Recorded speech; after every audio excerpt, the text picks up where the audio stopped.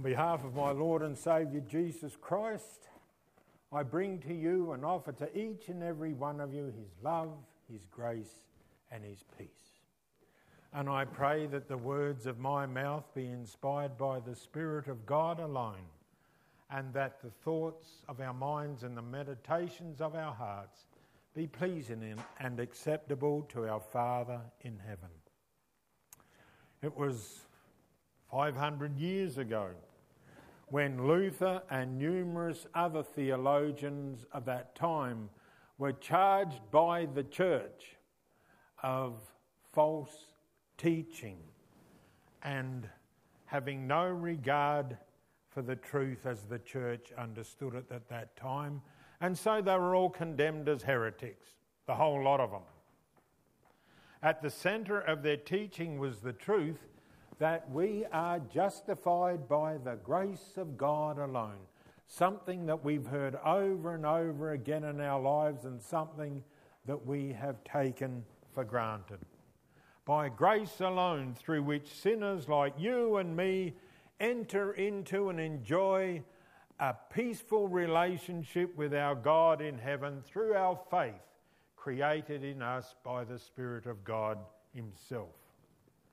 For the best part of 1,500 years, the Pope, the councils had built a prison with their laws and their regulations that held the people captive at that time, depriving them of the gospel of joy in their relationship with God.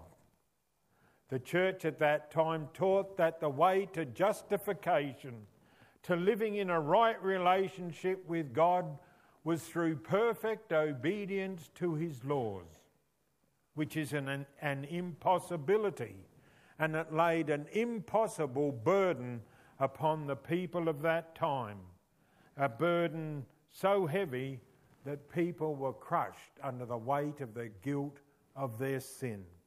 No wonder people were deserting the church at that time. No wonder people were deserting the church even before them. And it's no wonder that people are deserting the church even in our present day. What the Reformation did was to help people rediscover joy in their relationship with God. A relationship in which, by God's grace alone, He was completely on their side, did not hold their sin against Him, and had no anger in His heart towards them. And all this because of their faith in His Son Jesus, who by His suffering and death on the cross, in their place and in our place, has fulfilled the demands of the law for us.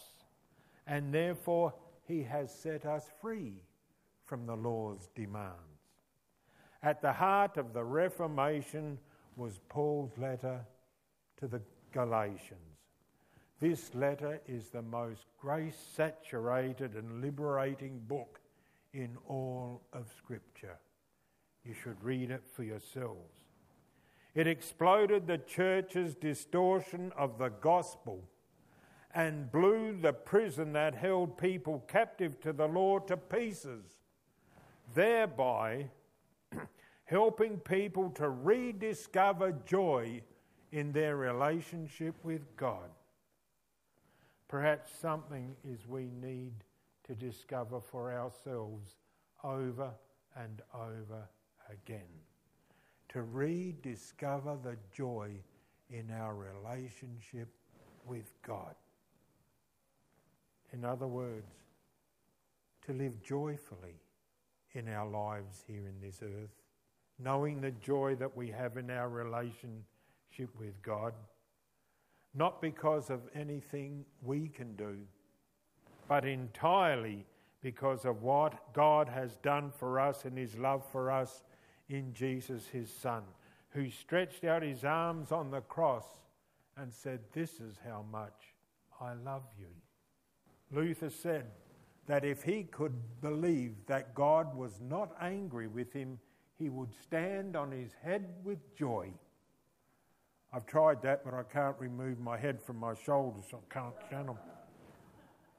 When he did discover this wonderful truth based on Scripture alone, that God was not angry with him, he felt altogether like he had been born again and had entered into paradise itself through open gates. Have you ever known such joy yourself? That it feels like you've been born again and entered through the gates into paradise itself. To discover that is one of the most wonderful experiences, and you'll never forget it no matter what life is about. You will never lose that joy, a joy that moved the heart of Luther. He knew that joy because he knew God was not angry with him. The joy of living in paradise, he said. Not when this life on earth is ended, but already, here and now. It's as if with this, the joy we experience, we have entered into paradise itself. Now that is rediscovering joy, and that is exactly what the gospel, the good news, is for. The gospel does not change, but boy, it changes us. And it does change the way we live in our relationship with God. We no longer live in fear of the wrath of God and the anger of God because we are guilty sinners. We now live in a joyful relationship with God, you and I.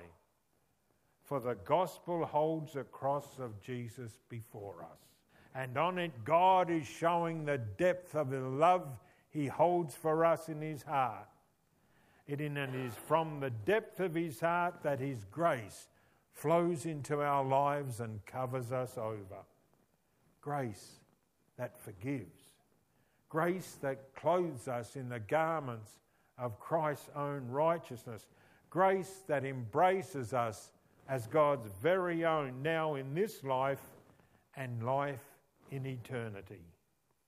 I was going to say in heaven, but Jesus said that he's brought the kingdom of heaven to us.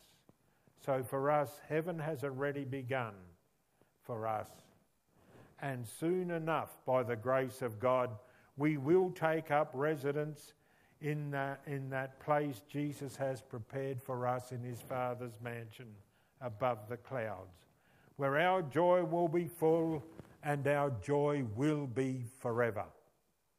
Today we remember with thanks to God the Reformation of 500 years ago, but we most certainly celebrate with gratitude the Reformation that has taken place in our own lives.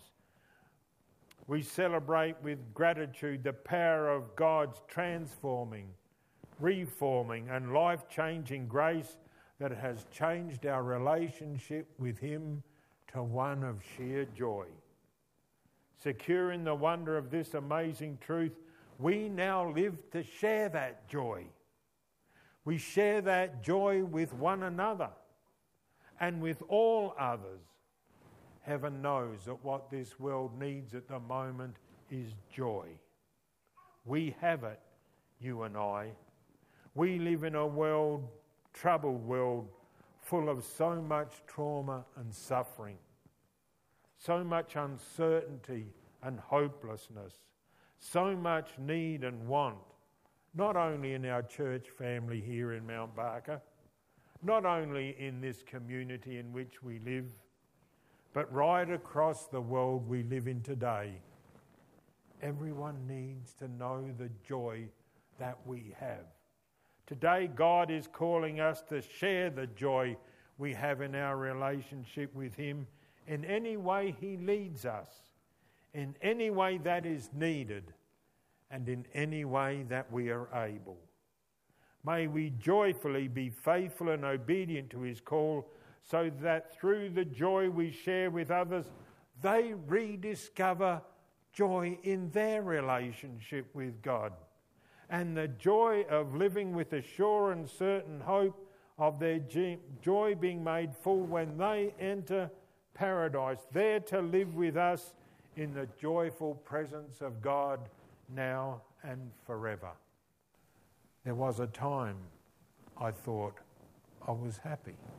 I was happy with what I was able to accomplish, but I never knew the joy that I have now. The joy that was accomplished for me by Christ, my Saviour. Happiness is a fleeting thing. It depends on the situations and circumstances in our lives, but nothing can shake the joy that is ours, knowing the joy we have in our relationship with God, and nothing can take that away from us. So share it with one another so that we all may know what joyful living is really all about in this world. God bless you with the joy of knowing Christ. God bless you with joy in your relationship with him now and forever. Amen.